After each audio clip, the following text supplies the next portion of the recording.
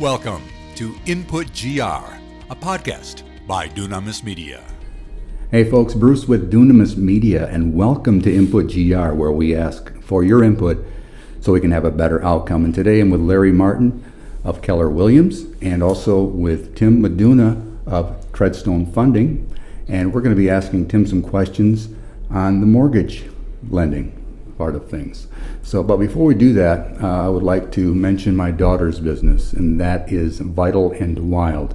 She just came out with a new product, and it's in droppers, and you just put it on your tongue. It's an herb. They're bitters. It's called Bless the Bitters, and it's for your digestive system. You take it like 20 to 25 minutes before you eat, and it actually helps break down your food and also curbs your appetites, such as sweets and caffeine, which I have a problem with, but anyway, I like both.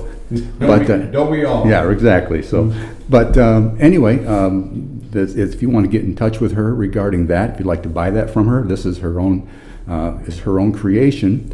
You can contact her at vitalandwild.com, and if you'd like a class regarding herbs, you can contact her about that as well. And then at the end of this podcast, as tradition, I always ask my guest a Michigan trivia question. Oh. Yeah, it's always fun. Okay. Fantastic. So Tim, welcome. How you doing? I'm doing great. Thank you for having me. All right. So tell me a little bit, Tim, about your how long you've been in the mortgage business and why you love it. So for me, I've been in mortgages for about 14, 15 years, and just the premise of helping clients make that biggest purchase of their lifetime. If it's a first-time home buyer, you're walking them through the process because maybe they don't know the whole thing, what happens each step.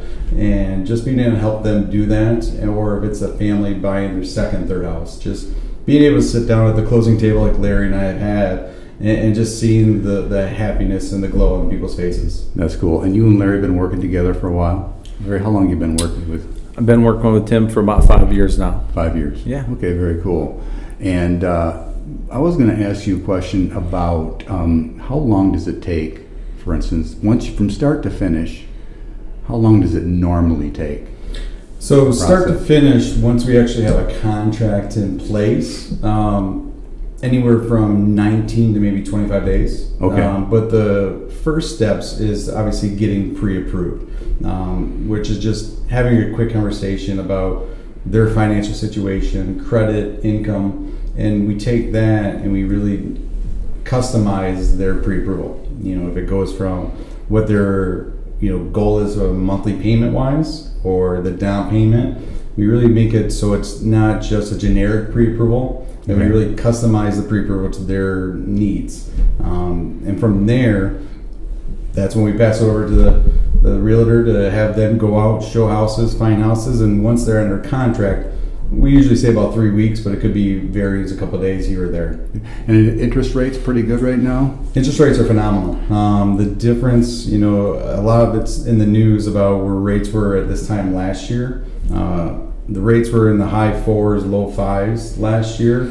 And right now, depending on the situation, it's in the high 3s, low 4s. Okay. So the difference in monthly payment-wise from last year to this year, depending on the loan amount size, it could be anywhere from $75 difference up to like $200 difference. Okay. Right now, we've been contacting a lot of our past clients that closed in that time frame last year where rates were high, and a lot of them are able to just do a quick refinance to lower the monthly payment, the principal and interest part, or possibly drop PMI off, or maybe do some cash out. A lot of different options. That's interesting. You just brought PMI on.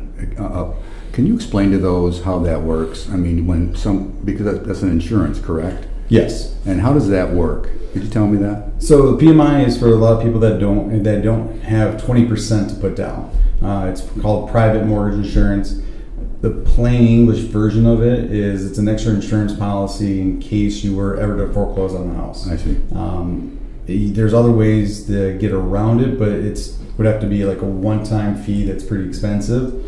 So it varies on the different loan products. Mm-hmm. The FHA conventional, VA doesn't have PMI, which is nice, or USDA, which is RD. It just depends on your credit score, loan amount, down payment.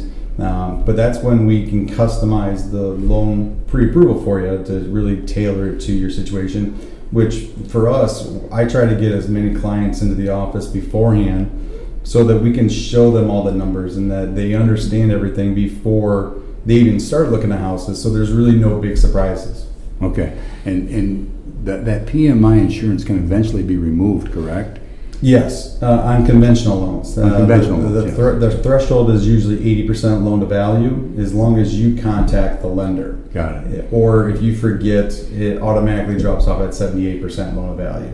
Got it. Now, FHA, which is another loan product out there, I think it was about 5 years ago, it used to be it'll drop off at 7.5% or 7.5 years or 78% loan to value, whatever the later of the two are. But about 5 or 6 years ago, FHA changed it so that it's always on there automatically for the life of the loan. Okay. So you have 10 years, 15, 20, and 30, right? Correct. Correct? Yeah. Okay. The benefits of going for a lesser mortgage, obviously your interest rates are going to be lower if you look the amount of years. Here's a question for you. When someone wants to pay off their mortgage, what is the best way to accelerate that? Because I know a lot of people, there's different theories, you hear a lot of different things banging around. What would you recommend? For me, the thing that makes most sense is for like the people that were refinancing, you know, the people that we talked about that were at a higher rate last year. Their kind of options are doing another, do another 30 or 20 or 15. And the thing is, if you do another 30, we're adding that 1 year back on. But if they feel comfortable with the payment they've been making and say they're saving $200, that's going to turn that 30 year into probably roughly about a 16 or 17 year loan, just by keeping the payment where it's at. And if their savings was $200 a month. Okay. So that's paying $200 towards the principal. Just to the principal. Yeah. And there's ways that we can do the calculations to show that to the client. The reason I kind of like that versus jumping up to a 20 or 15 is because everyone knows life happens. Yeah. They're not tied to that higher 15-year payment or that 20-year payment that's a little bit higher. They have the option where if you have car problems, that maybe this next month you don't make that extra $200 or $300, extra to the principal, that you can kind of calculate it and kind of organize it yourself. I see. So a lot of different options, but that's the way when we can look through the numbers and make sense of what's best for the client. Got it. I was thinking about reflecting on the 2008 housing crisis.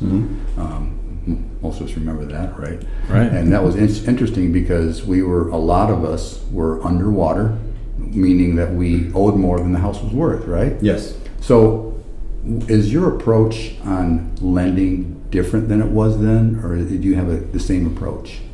For me, I always try to put a client in the best situation possible. And when I'm talking to a client the first time, I always ask them, hey, what's your comfort level on a monthly payment basis? If they're paying $1,000 a month in rent right now, all right, is that where your comfort range is, or do you want to be a little bit higher or a little bit lower?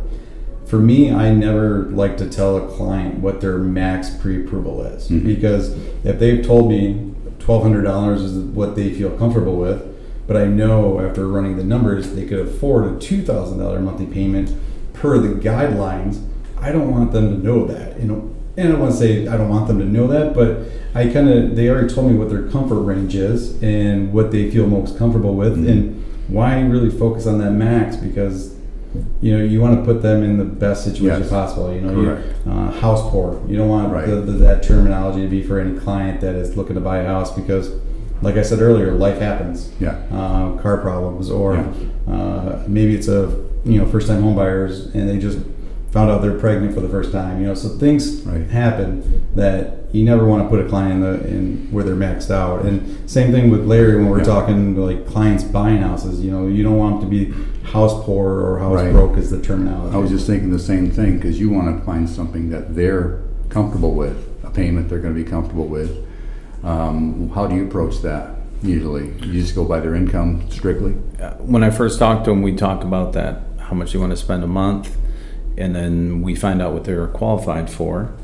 And then as we show them houses, once they pick one out, then we know it's going to be within that budget, so they're not going to feel bad. Right. If there was a max, so like Tim was talking about, then they could, potentially buy a house for $300,000, let's say, Yeah. and they find out, whoa, that payment's going to be $2,000 Yeah. a month, Right. and that's way out of their comfort zone. So Right. how Tim does it is how I like to do it as well. Sure. So you guys work together a little bit. Oh, on yeah. that. It's all about the team and the communication between the team. And you never want a client to get into a situation where they're going to be upset after the deal happens. Absolutely. Hey, they feel really pressured about where the payment is, and just you don't want to have that bad taste in their mouth about working with myself and with Larry Yeah. or whoever it is. You never want to have that. So you want to make it as enjoyable as Yeah. possible. Both parties need to be happy. Exactly. I agree. It's amicable. One thing I'm kind of excited about, though, is how first-time buyers right now can buy a house for very low down, and some of the credit restrictions have come down. Sometimes, yeah, they definitely have. And one big thing, student loan debt. They used to have to take 1% for rural development loans. 1% of whatever the balance was. Now it's a 0.5%. So that frees up some areas. But when we pull someone's credit, if they do have some blemishes on there, there's ways that we can take a look at. All right, score potential improvement, and maybe that's paying down 1 or 2 credit cards a little bit. Right. Maybe they're not ready right now, but in a month, 2 months possibly, we have everything ready for them. Sure. And it puts them in a better situation possibly anyways. But credit-wise, you got to start somewhere with it, and just having us take a look and what they have, and even if they're saying we're going to buy in the spring, it's not a bad thing to kind of get your ducks in a row now. Right. Because if there is something that's on the credit report that we can fix in the meantime, Yeah. awesome. But there's always a lot of times that I see when someone says, I'm going to buy in the spring, but that time frame speeds up a little bit more once I, as the lender, say, you're approved for this amount. Okay. So many times, that we've worked with clients that they always end up buying way sooner than what they wanted. Okay. Is what I always see. That's because they can look on their phone for houses, and They can, boom, yeah, boom, exactly. and the wife wants to look, and boom, boom, boom. Right. Oh, yeah. It happened to me with a dog. I told my wife to go we're just going to look at dogs. And of course I came home with a dog and about $200 worth of stuff. So That's funny. I always explain that to Right. clients too. Right. I actually use that story all the time. That's funny. Well, it's interesting you said you're talking about the restrictions, because I know that when we went through the loan process just a couple of years ago, we had moved from our house over by Riverside Park, who are on the northeast side, and we had a pretty, based on the equity from our home, we had a very nice down payment. But it was interesting. There was an issue that I had with a couple of things on it. Maybe there was a missed. Like a collection or Some something? type of collection that I knew nothing about. Tell me a little bit about that, why they're so stringent on certain things. Well, you mentioned it, the 2008 meltdown in a way, and it is good that we do have to ask for a lot of documents. I try to tell clients, hey, I'm asking you for all these documents up front when they come in to meet with me the first time, and it may be 95% of everything I'm going to ask. Yeah. It might be 75% because there's things that pop up that we might not know about when we have that Sure. just general conversation. But it's a good thing that we need to ask for a lot of documents to make sure nothing like 2008 happens True, again. true. Most of the people, you can explain it and be like, all right, this is why I need it. And some people will be like, well, I don't like it, but I'll get it to you. Sure. It's kind of like, it's not me personally that Right. wants the stuff. It's the guidelines. Yeah. But the guidelines are there for a reason. Yeah. And it's to, there are some ways, like you said, the credit restrictions that we can work with, but the guidelines are there to make sure that Sure. we put that client in a good situation also. I wanted to add something. When I get a listing that has 5, 6, 7 offers on it, if I find a local lender, a guy that I really knows what he's talking about, somebody that asks the tough questions like Tim, then the tendency is going to be to go with that offer, Okay. because as opposed to somebody that doesn't ask the tough questions to the clients. So I think that's really important. Okay. You can get a pre-approval online by filling it on your phone. There's a big company out there that says you can just do it while you're sitting on your couch. To me, that's not how you buy a house. It's the relationship. It's actually asking Yeah. those tough questions. Sure.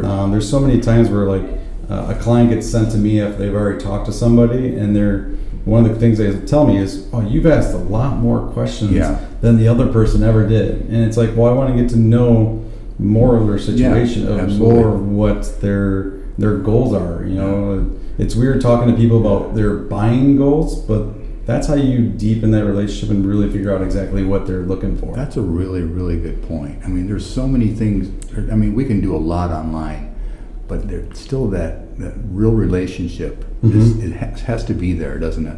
Because I mean, the fact is that they can ask questions and bounce them off you, and you're right there to answer those questions, and you're even there to ask them tough questions, you know, or It's about their future. when Larry does the listing appointments, going to the person's house to see the house and to look to list it. And the one thing I always told one time was, if you can sit kneecap to kneecap with somebody, and when you're doing any kind of sales, it could be computer sales, houses, mortgages, whatever, it's always better to sit kneecap to kneecap and actually see the reaction and ask those questions, answer them, versus everything that's online. Obviously, online's great, but in this business, it's all about relationship and really getting to know your clients really well. The localness it definitely helps us here at Treadstone, and myself.